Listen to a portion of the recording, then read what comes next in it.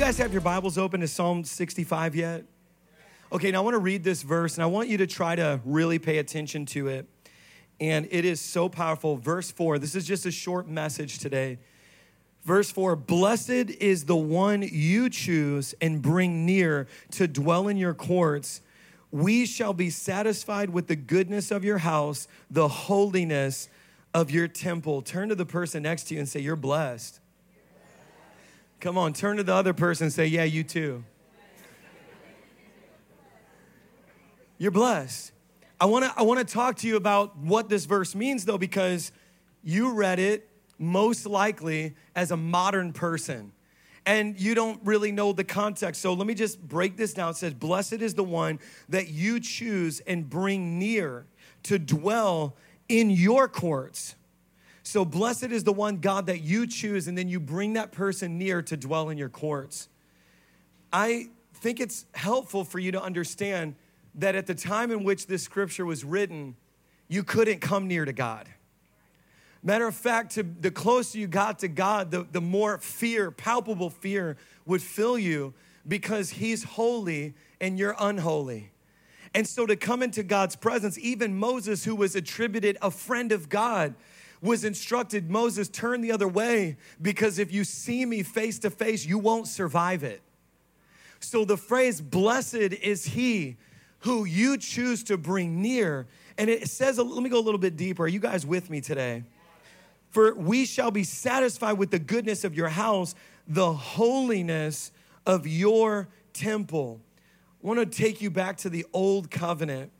This just simply means that ancient Israel had this tabernacle that they would set up in the wilderness, and then they had a temple, and you would go through the courts into the Holy of Holies. The Holy of Holies was this designated place where the Ark of the Covenant resided. Now, the Ark of the Covenant was a physical representation of God's presence. As a matter of fact, it was constructed out of acacia wood, and it was covered completely in gold. Actually, it's a complete symbol for Jesus, who was 100% man and 100% God. 100% man and 100% God. So acacia wood wrapped in gold.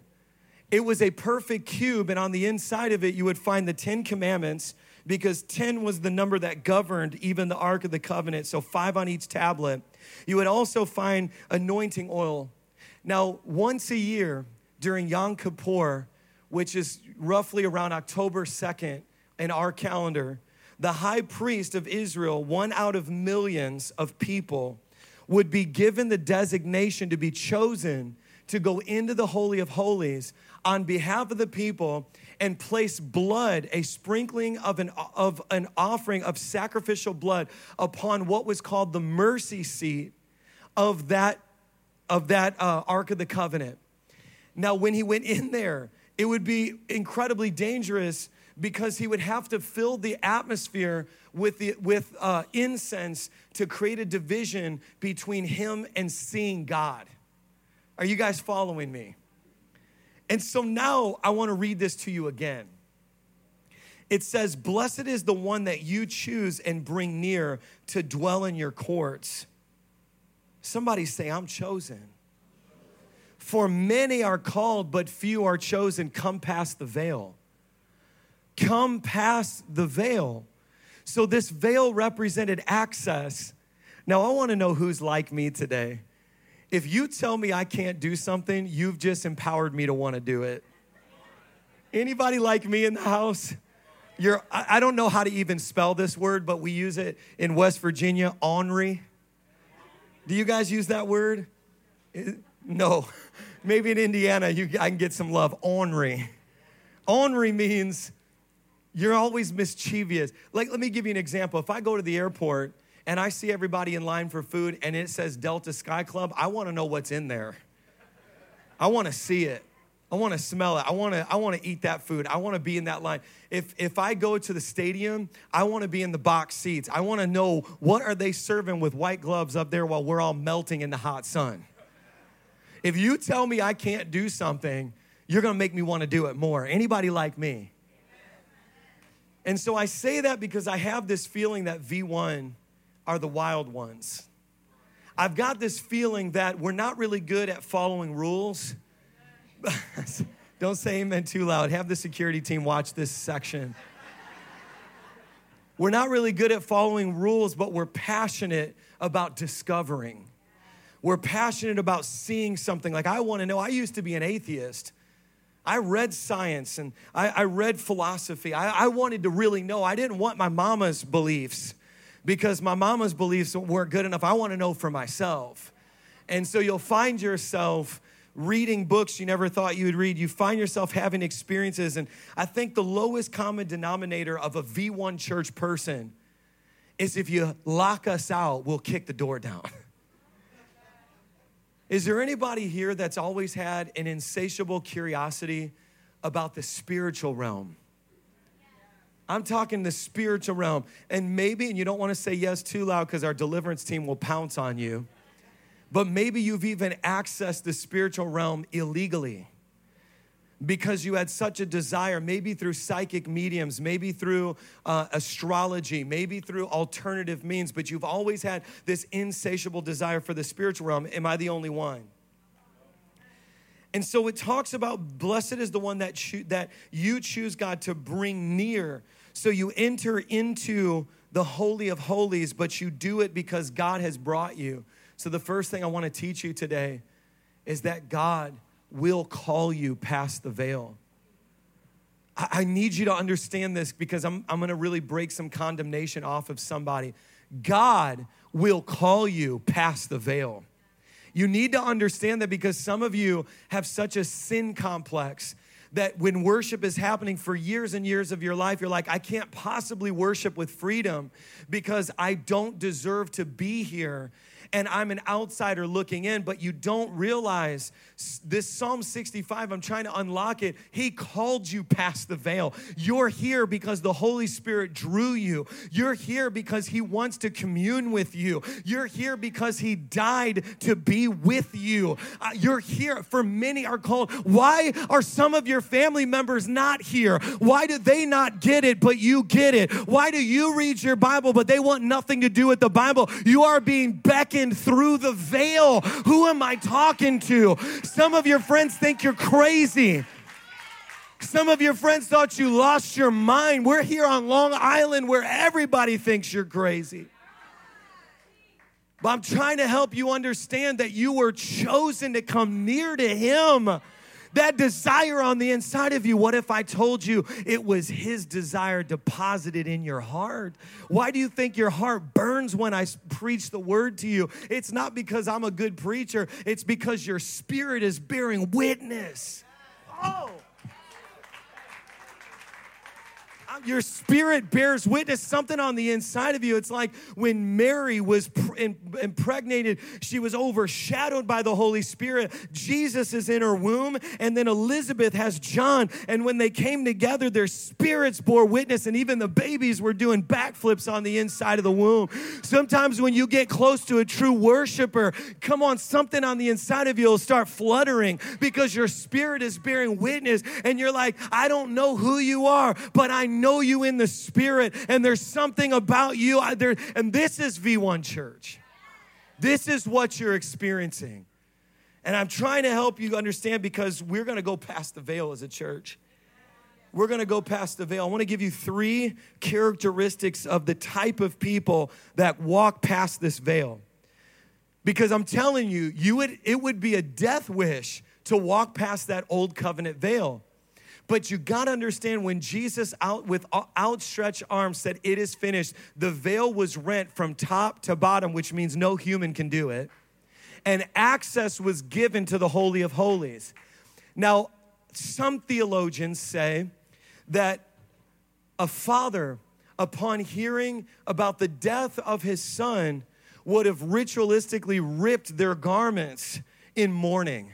It's a powerful image to think about how Jesus himself said, God, why have you turned from me? Why are you forsaking me? And then God symbolically rents the garment to say it was his chastisement for your healing. Come on, it was him being broken so that you could enter through the doorway of his physical body into the Holy of Holies. And so what was the worst moment for Jesus was the moment where your family and your family's family and the generations were able to get access to freedom in your life. There's something about when I say joy, I'm not talking about a feeling. I'm talking about the joy of salvation. I should go to hell. I'm dead in my sin, but I've been made alive. So I'm not talking about the joy you get when the check hits the direct deposit in your bank account. Someone call that happiness. I'm talking about knowing that I was a sinner bound for hell, and now I am saved, and I have joy, joy, joy, joy, joy. Joy's not going to make sense to those who don't understand their own salvation. They're like, why are you always happy? You live where I live.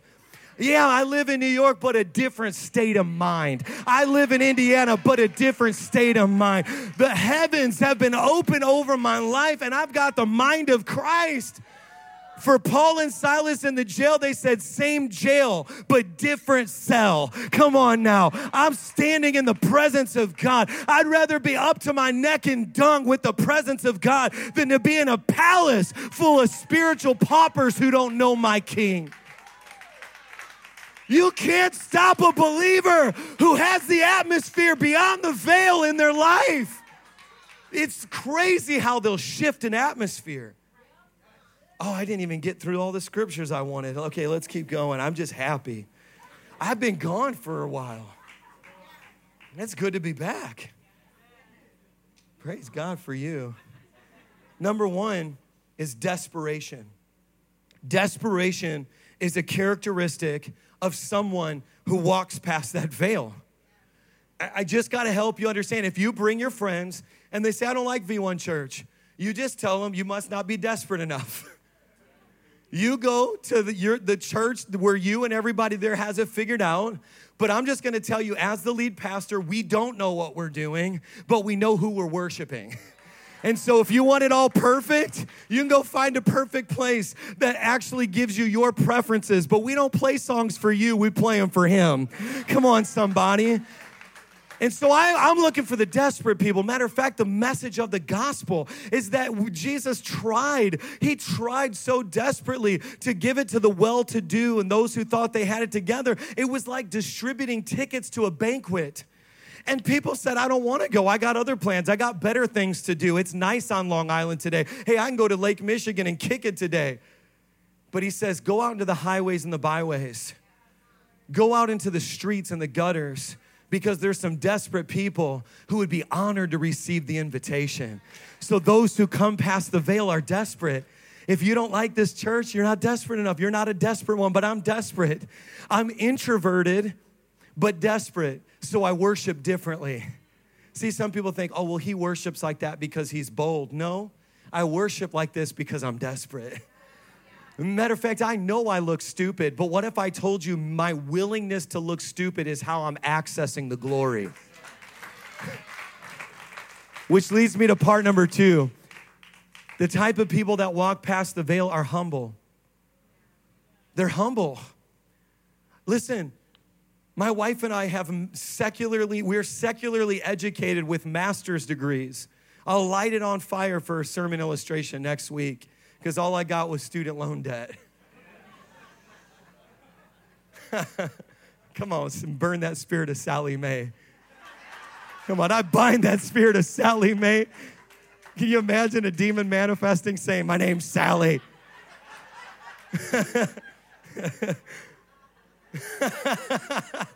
Come on now, I'm just trying to have fun. It's going to be so hard to stay religious at this church. But I say that because I want to take you through the scriptures to see humility. But the thing is, I know that I look stupid. I know that I'm being extravagant with my worship. But see, when crazy people do crazy things, they're being crazy. When normal people do radical things, they're operating in faith. Do you hear what I'm saying? If I'm crazy and I worship like I'm crazy, I'm just being crazy. And we have a lot of crazy people out here. But if you're totally normal and you're dignified, but you press beyond that place and you become David, who has the mental facility to actually run an entire nation, but is wild and extravagant enough to dance to the point where his clothes fall off. Do you see the ingredient list? David had the mental ability to lead a nation, but was willing to get outside of his own intellect to worship to the point where clothes fell off. It's when you are normal and you do an extravagant act of worship that it becomes sacrifice for you and you access the glory.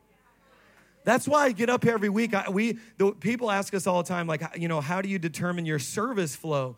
And I said, years ago in New York, I realized I just needed to give people permission to praise. I just needed to give them permission. Come on, step past the veil. The Holy Spirit called you. I'm going to echo his voice. It's okay, because the people that you care so much about their opinion don't support you anyways. But the one who does support you is right in front of you. Run to the throne of grace. Sometimes the people that we're so worried about our opinion, never wrote a check for you, and never helped you out, and wouldn't even let you crash on their couch if you needed a place to stay. Lord knows I won't.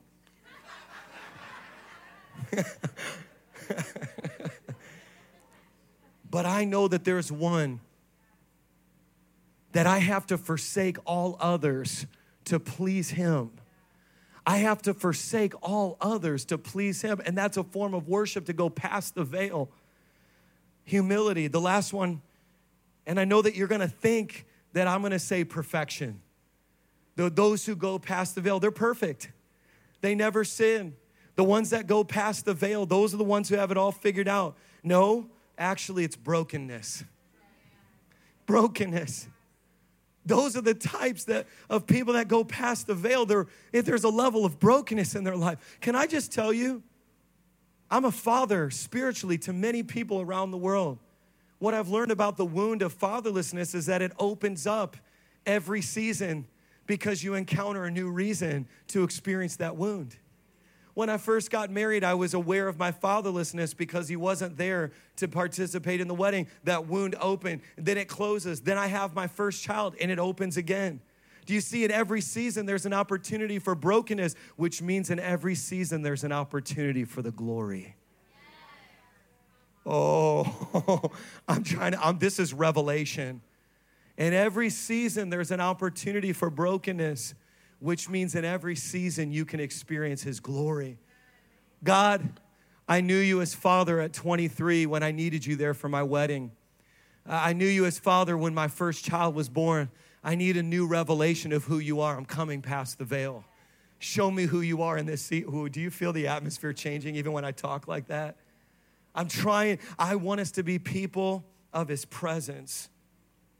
I got to read this scripture to you because it's so, so profound. And to me, this is going to help many of you. Deuteronomy chapter 4, verse 28 through 29. Deuteronomy chapter 4 says, "There is a foreign land. You will worship idols made from wood and stone, gods that neither see nor hear nor eat nor smell.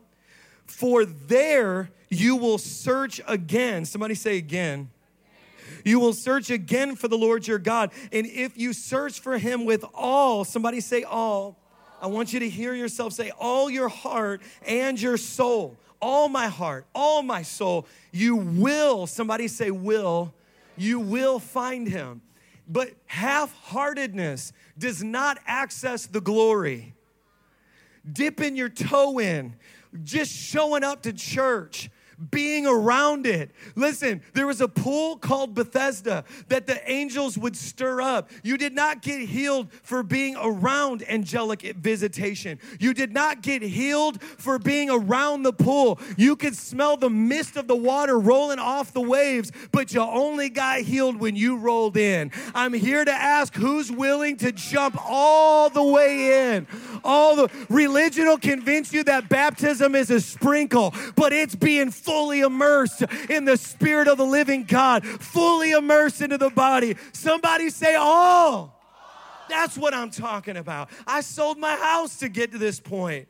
retirement. I was telling, we just did Growth Track because people are joining our church as owners. And I was like, I have nothing. But you get to this place where you're like, this has got to be more than a worship song. This has to be worship.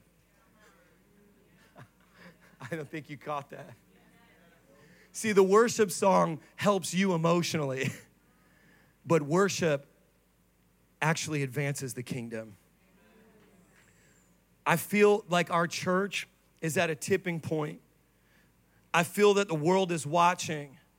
I feel that New York City needs to be saved. I feel that there's millions on Long Island who don't know the gospel. I feel that Northwest Indiana thinks that they know gospel because they know good church services, because you got 140 churches in a 10-mile radius of our new building. But I'm not talking about any of that. I'm talking about us carrying the ark of his presence into the world and saying, I'm not carrying this because I'm perfect, but there's blood upon that altar that declares that I am forgiven and I am free. And wherever I carry his presence into, atmospheres change, disease begins to be healed, scales fall off of eyes, come on, ears begin to be open, because I'm blessed that he called me to come close to him. I just got a little bit more. Band, come and help me out. Stop me. Save me from myself. The band's like, when do we know to come up? I'm like, when you want me to stop preaching, come up. Brennan Manning wrote The Ragamuffin Gospel, and he relates how this one thought kept going through his mind while he was on a winter silence retreat. This thought was, Jesus did not say this on Calvary, though he could have said this. And he's saying it now. I'm dying to be with you.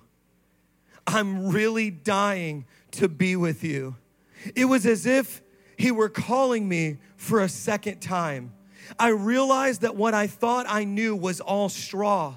I had scarcely glimpsed. I had never dreamed what this love could be. The Lord drove me deeper into solitude, seeking not tongues, not healing, not prophecy or good religious experience each time I prayed, but understanding that this is a quest for pure, passionate presence. There's a place beyond tongues. There's a place beyond prophecy. It's presence. See, if you come seeking tongues, what are you going to do in heaven, the place where it all ceases? If you come seeking prophecy, heaven's going to be a terrible place because prophecy ceases. But if you seek the presence of God, if you're a person that longs for the presence of God, you'll be in an eternity of ecstasy with the one that you love. If your goal is to get to heaven to see a loved one, but not the one that you love, heaven will not be what you think it is. I'm going to run past every family member on my way to the throne and say, I got time for you, but there's one that I saw dimly in my prayer closet. There's one that I saw dimly, but I want to behold him face to face. I want to behold him face to face. He was with me when all else abandoned me. He paid the bills when I couldn't pay the bills. He stepped in and fathered me. I want to smell the cologne off of his chest. I want to feel his heartbeat. Who wants to be a person of his presence? Would you jump to your feet and give me a shout unto God? Come on, come on, come on. We want his presence. Listen, leave the lights on like this. Listen, I said leave them on. Hold on. I forgot I installed that. Okay. Listen, you gotta laugh because you're in the good old days. I don't think you hear me. If you would have died, you would have died. I don't think, if your ex-husband could have broke you, he would have broke you. I'm trying to help you understand. You're walking in the days of God's glory. You are blessed because he called you to follow him. He's calling you through the veil. See, in the old covenant, when they walked through the veil, they found the judgment of God. But now when you walk through the veil, you find your Father's lap. Saying, come. The judgment didn't disappear. It was satisfied by Jesus. And because of that, you can sit on my lap. You can know me, a people of his presence. Brokenness. My brokenness has helped me find you. And so in that, God, I thank you for the brokenness. My desperation drove me past the veil. And so in that, God, I thank you for the desperation. Somebody needs to access heaven with me right now. I'm talking about being able to get into that place where you say, God, I know you didn't do that situation, but it drove me past the veil. And because of that, I'm thankful. I'm thankful. I could have been born with a silver spoon in my mouth, but I'm thanking you that desperation drove me past the veil. I'm trying to take you deeper. We got too many people to respond in this way. Think about your family members who have all these idols and things made of stone and things they rub between their fingers, things that they have, the rituals that they do. Push all that stuff aside, because what God is drawing you to is himself. He's drawing you to himself. Oh, he's saying, come to me, come to me, come past the veil. How many of you feel his presence right now? Do you feel it? Okay. We're going to pray in a few moments across every campus. Come on, we're hosting the Holy Spirit. We're hosting the Holy Spirit.